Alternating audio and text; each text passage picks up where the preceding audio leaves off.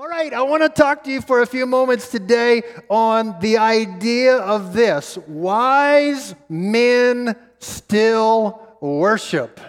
Wise men still worship. And if you turn with me to Matthew chapter 2, give me a few minutes to read a few verses in the Christmas story. And I have thoughts that I would like to share with us today. I think they'll be helpful. Matthew 2, verse 1, Now after Jesus was born in Bethlehem of Judea, in the days of Herod the king, behold, Magi from the east arrived in Jerusalem, saying, Where is he who's been born King of the Jews? For we saw his star in the east, and we've come to worship him. When Herod the king heard it, he was troubled, and all Jerusalem with him. And gathered together all the chief priests and the scribes of the people, he began to inquire of them where the Christ was to be born. They said to him, In Bethlehem of Judea, for so has been written by the prophet. You know, I think it's interesting that these wise men ventured out on a journey that they didn't exactly know where it was going to take them, but they got to moving, and God brought direction into their life. Just a thought. So, they said to him in Bethlehem, Judea, verse 5, so it's been written by the prophet, You, Bethlehem, land of Judah, are by no means least among the leaders of Judah, for out of you shall come forth a ruler who will shepherd my people Israel. Then Herod secretly called the Magi and ascertained from them the time the star appeared, and he sent them to Bethlehem and said, Go and make careful search for the child. When you've found him, report to me that I too may come and worship him. Having heard the king, they went their way, and lo, the star which they'd seen in the east went on before them until it came and stood over where the child was. When they saw the star, they rejoiced exceedingly with great joy. They came into the house, saw the child with Mary his mother. They fell down and worshiped him. And opening their treasures, they presented to him gifts of gold, frankincense, and myrrh. Having been warned by God in a dream not to return to Herod, they departed for their own country by another way. This story talks about an angle of the birth of Christ from the Magi, or the wise men who came from the east. And so they were called the Magi, but it was a name given to priests or to wise men from older Persian or Babylonian languages. And the Bible says they saw signs, something stirred that was different, something seemed different. And you look into the Bible, Numbers 24:17 says this, a star shall come forth from Jacob. Now, I don't know if they knew this verse necessarily because they ended up having to ask for direction on this journey, but some kind of stirring. Have you ever had a stirring in your life? You know, something stirred, either something stirring in your soul or something stirring on the outside of you. Something's happening in culture. Something's happening to you personally. But a stirring is taking place. And this stirring caused them to start out on a worship journey. You see the word worship involved in this passage several times. And I think it's interesting to notice that the Bible says that they were out looking for he who was born King of the Jews. Jesus was just a baby that they were going to locate, but the Bible says that they were in pursuit of worshiping a king. And, you know, sometimes when you have a worship angle on life, it will put you in a place where you see things different than a person who has a worship angle. In other words, they saw prophetic potential in this baby. They saw beyond the natural. They saw beyond what was going on, and they saw possibility. They saw promise. And my hope, my aim, as we venture into this for a little bit, is to awaken us to a dimension of life that worship brings us into. that a worshiping heart brings us into, that a worshiping perspective brings us into, because I really believe it will clear the air for a lot of us to see things in an entirely different way. Now, here they are, they're journeying, they're trying to figure out what's going on, a stirring's going on, they're just sort of following, they're taking the journey. They were looking for the Eric Spence 5-step plan to finding the Messiah, and they didn't really know how that was going to work. But I think it's an interesting thing that they enter into this situation with King Herod, and King Herod calls together the chief priests and the scribes. One version calls them the Sanhedrin, and the Sanhedrin knew exactly where to tell these guys to go. They were journeying, not knowing where they would end up, but they got started on the journey. Sometimes you just need to get started. Sometimes you just need to get moving. But what's intriguing to me about this idea is that the wise men and the Sanhedrin were coming from two different places. The Sanhedrin knew everything about where to find he who would be born King of the Jews. But only the wise men actually took the initiative to go seek him out. There was the wise men personally wanted to see for themselves. The wise men personally wanted to connect with God. But the Sanhedrin were just content with knowing about God. There's a big difference between knowing about God and actually connecting personally, really, with God. And I just want to say to you that your initiative to go after God matters. You're leaning into this thing matters. Your attention matters. Your effort. And we don't earn anything by effort, but can I say that this idea to say, God, I'm going to lean in. I'm going to seek for you. I'm going to connect with you. I'm not going to be content with just knowing about you. I'm going to lean in to know you. That's a different thing altogether. And that's what these wise men were all about. So I'm going to start today. I don't know how far I'll get, but I'll get as far as I get. And I want to talk about 6 components to the wisdom of worship. 6 components to the wisdom of worship. Now, when I say wise men still worship, can I just help us understand that I'm talking to women too? So don't make me say men and women, men and women, men and women. Right? Number 1 is this idea. Worship is the first move of a wise man. Worship is the first move of a wise man. It's always a wise move to go to worship.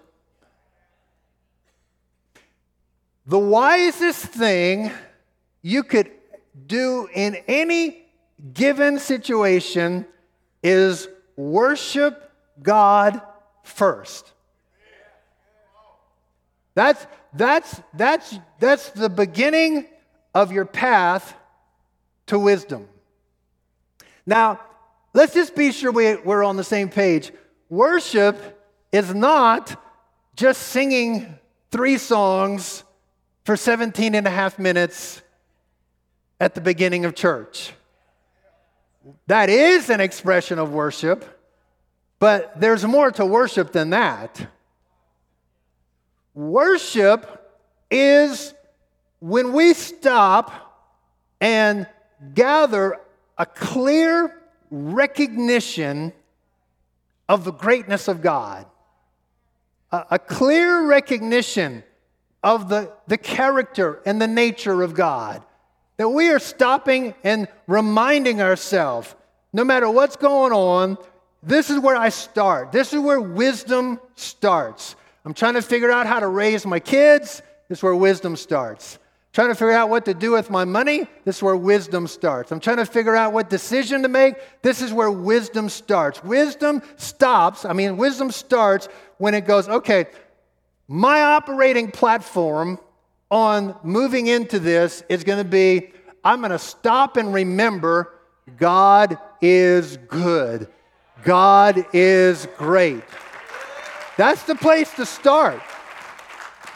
And the minute these wise men saw a stirring, their first move was, let's move into worship.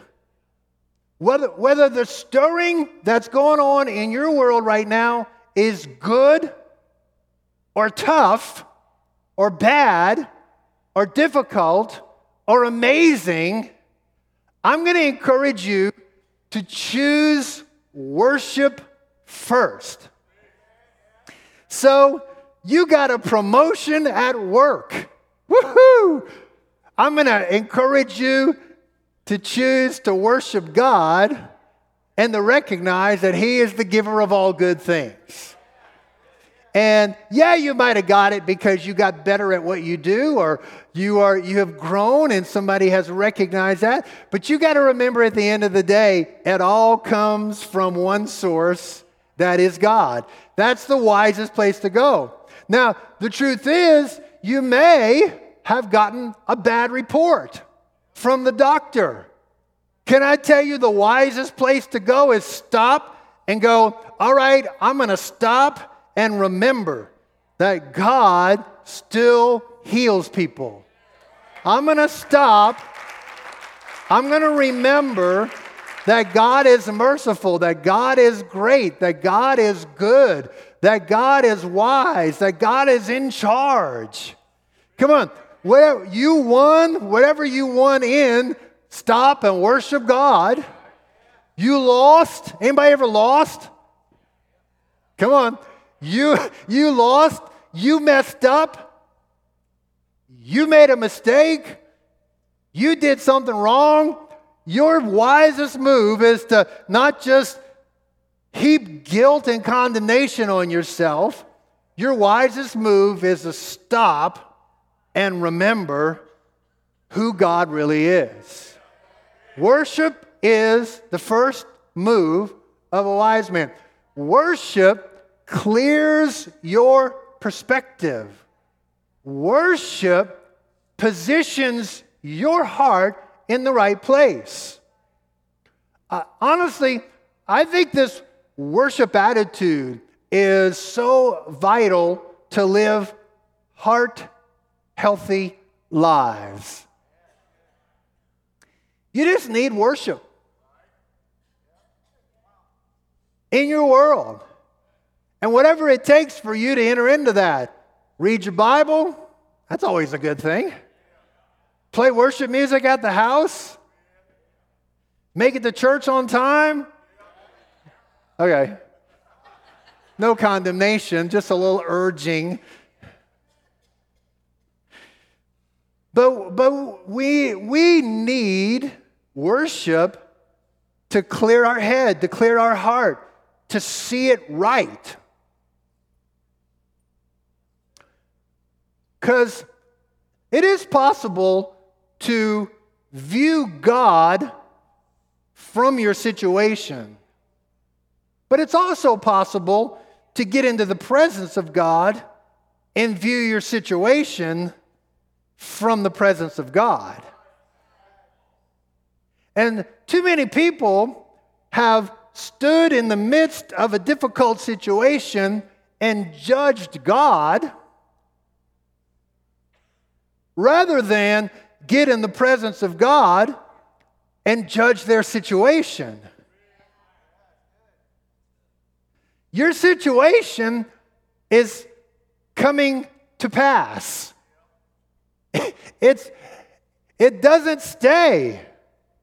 You got to see things from the presence of God. And you got to get this understanding. Whatever's going on in your world, good, bad, whatever, and God, it's not like they're on the same plane. Like there needs to be a pause and go, God is greater. His throne is over.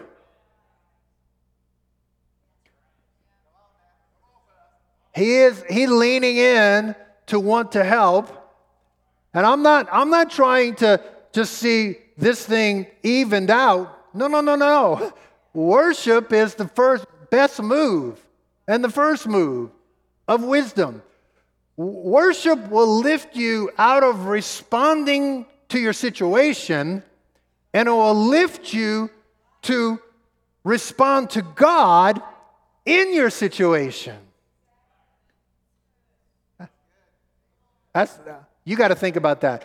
If you want to take a picture of that, it would be worth meditating on.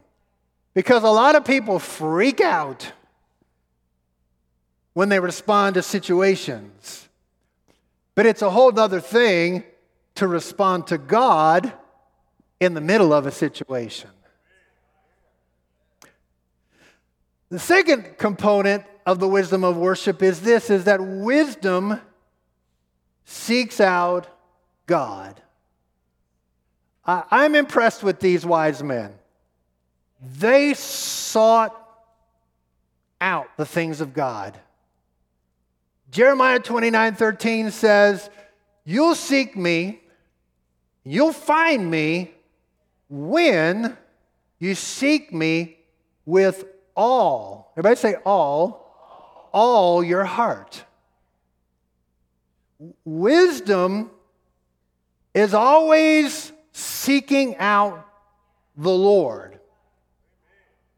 Now I want you to hear this, because I think this is pretty important. There's a piece of your relationship with God that you're not going to find on the surface, that you're not going to find with casual inquiry. There's a dimension of relationship with God that doesn't just get discovered on the surface of things. And I've discovered that God is not often found on the surface. Proverbs 25, verse 2 says, "It's the glory of God to conceal a matter, but it's the glory of kings to search out a matter." So whatever's going on in your world, whatever stirring is taking place, I just want you to know there's something God is up to. There's something God is wanting to teach you. Or there's something God is setting up the dominoes behind the scenes to work in your behalf. And it's the glory of God to conceal a matter, is what Proverbs tells us. It's our glory to seek out. Where is God in this?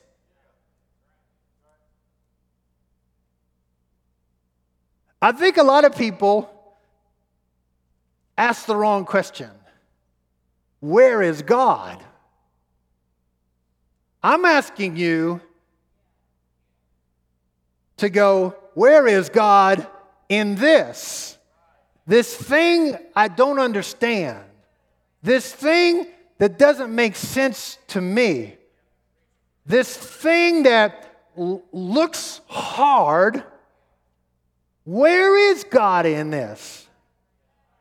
Because I think the wrong question is to go, why is this happening to me? Come on, has anybody ever asked that question? You know you have. And if you're not admitting it, you're lying in church.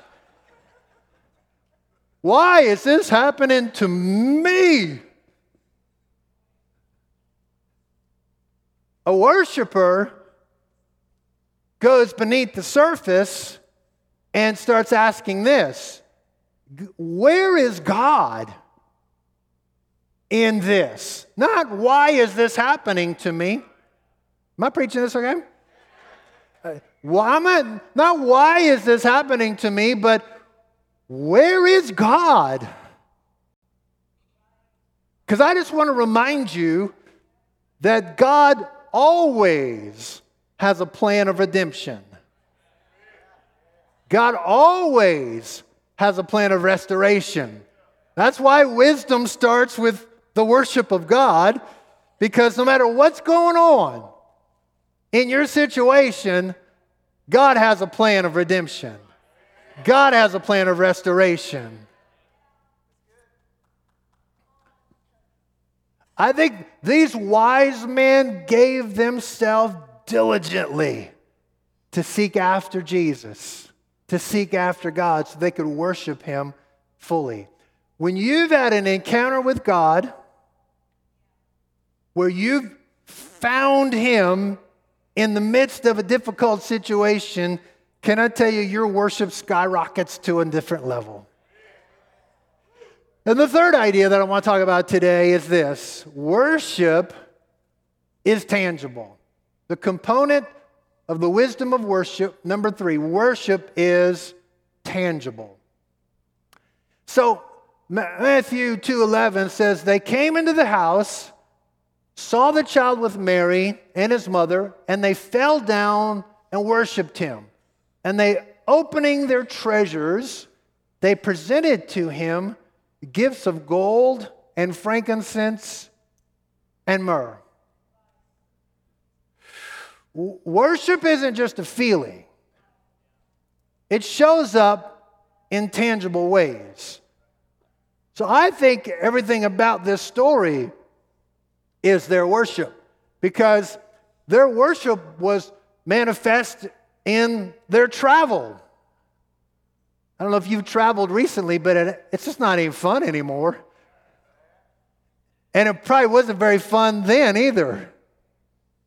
But their efforts to locate Jesus, their stepping out into uncertainty, their move, and then the Bible says the treasures that they opened up, it was all worship.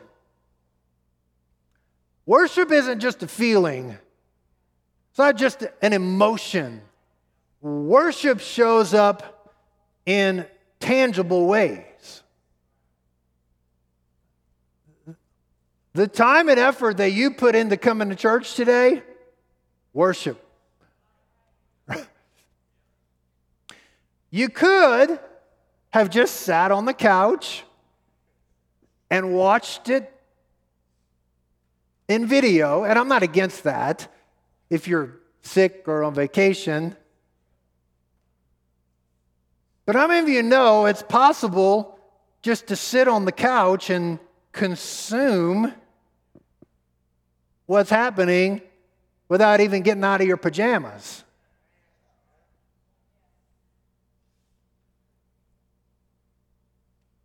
The effort to get out of your pajamas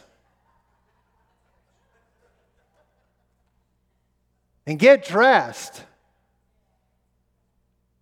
and get those kids ready and get here on time. No, never mind.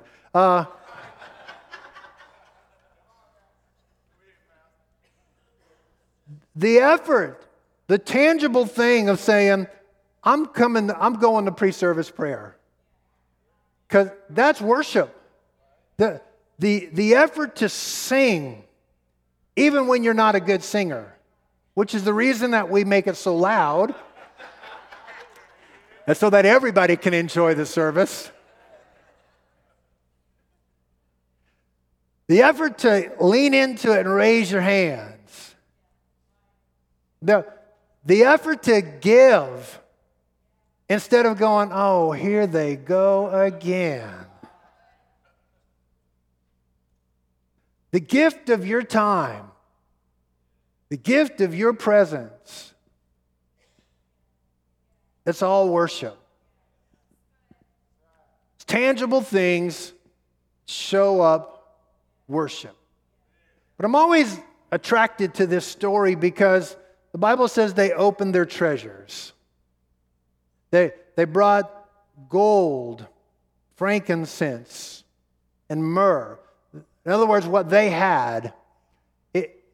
Every time we bring an offering, it's an expression of worship. I like us going, here's why we're doing this, here's what we're going to do with this, but I still think there's an element of paying tithe and giving offerings that has to go, God, I'm just doing this because I love you. I don't need everybody to explain to me that 138 kids got Christmas. I'm going to give to the poor because that's what you want. I'm doing it because I worship you. I think when we go to this place where we recognize my giving, my opening up my treasures and bringing it to God, it just put in a whole different light when I start thinking of it as an act of worship. You can give without loving, but you can't really love without giving. And I'm going to say, if God doesn't get your treasures, I'm questioning, check your heart.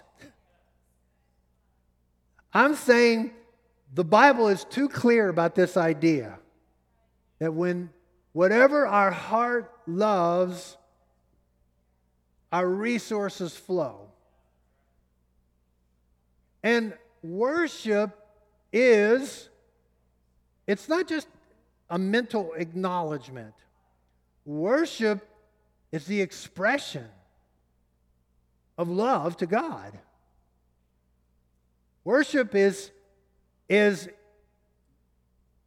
I'm lifting my voice, I'm lifting my hands, I'm bringing my offering, I'm making it to church, I'm traveling to where the baby is, I'm seeking out the direction, I'm putting my time, effort, energy.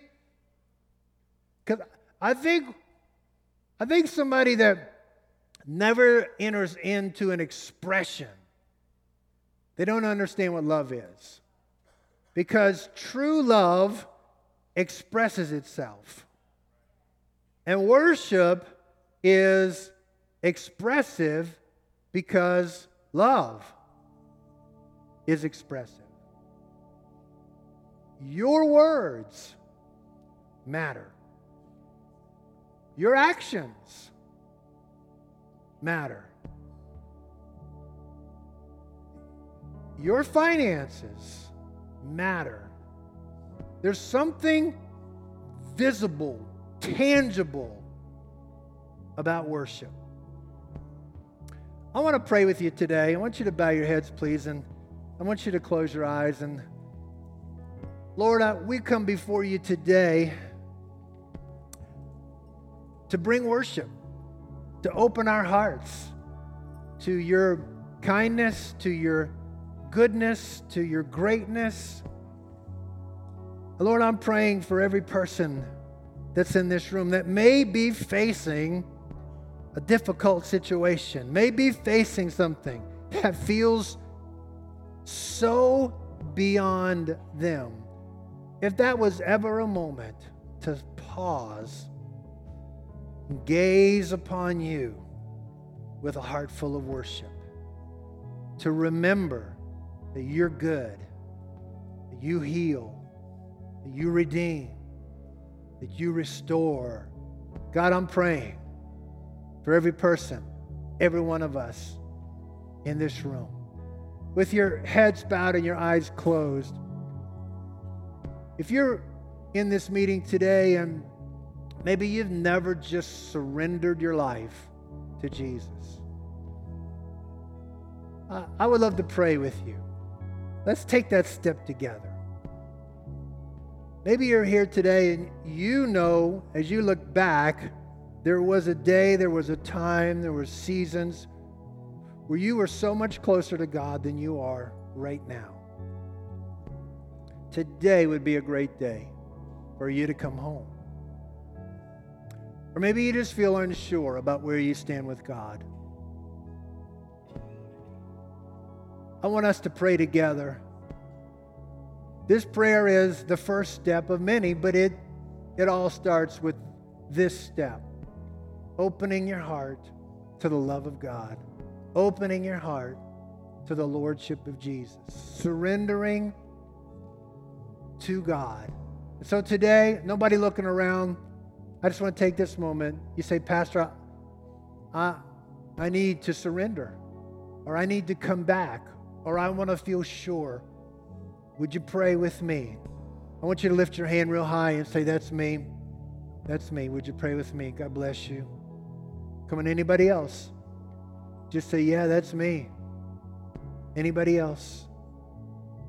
Right where you are. Come on, this not a call to get your act together, just a call to surrender. Thank you. Let's pray this prayer together. That's for everybody that lifted their hand, but I love for us all to pray this together as a church family. Everybody say, Lord Jesus, I need you. I want you in my world as my Lord. I know I've sinned. I come to the cross where you paid the price for my forgiveness. Today is a fresh start. It's a new beginning for me as I surrender to your love. Help me become the person you created me to be. Amen. Come on, let's thank the Lord.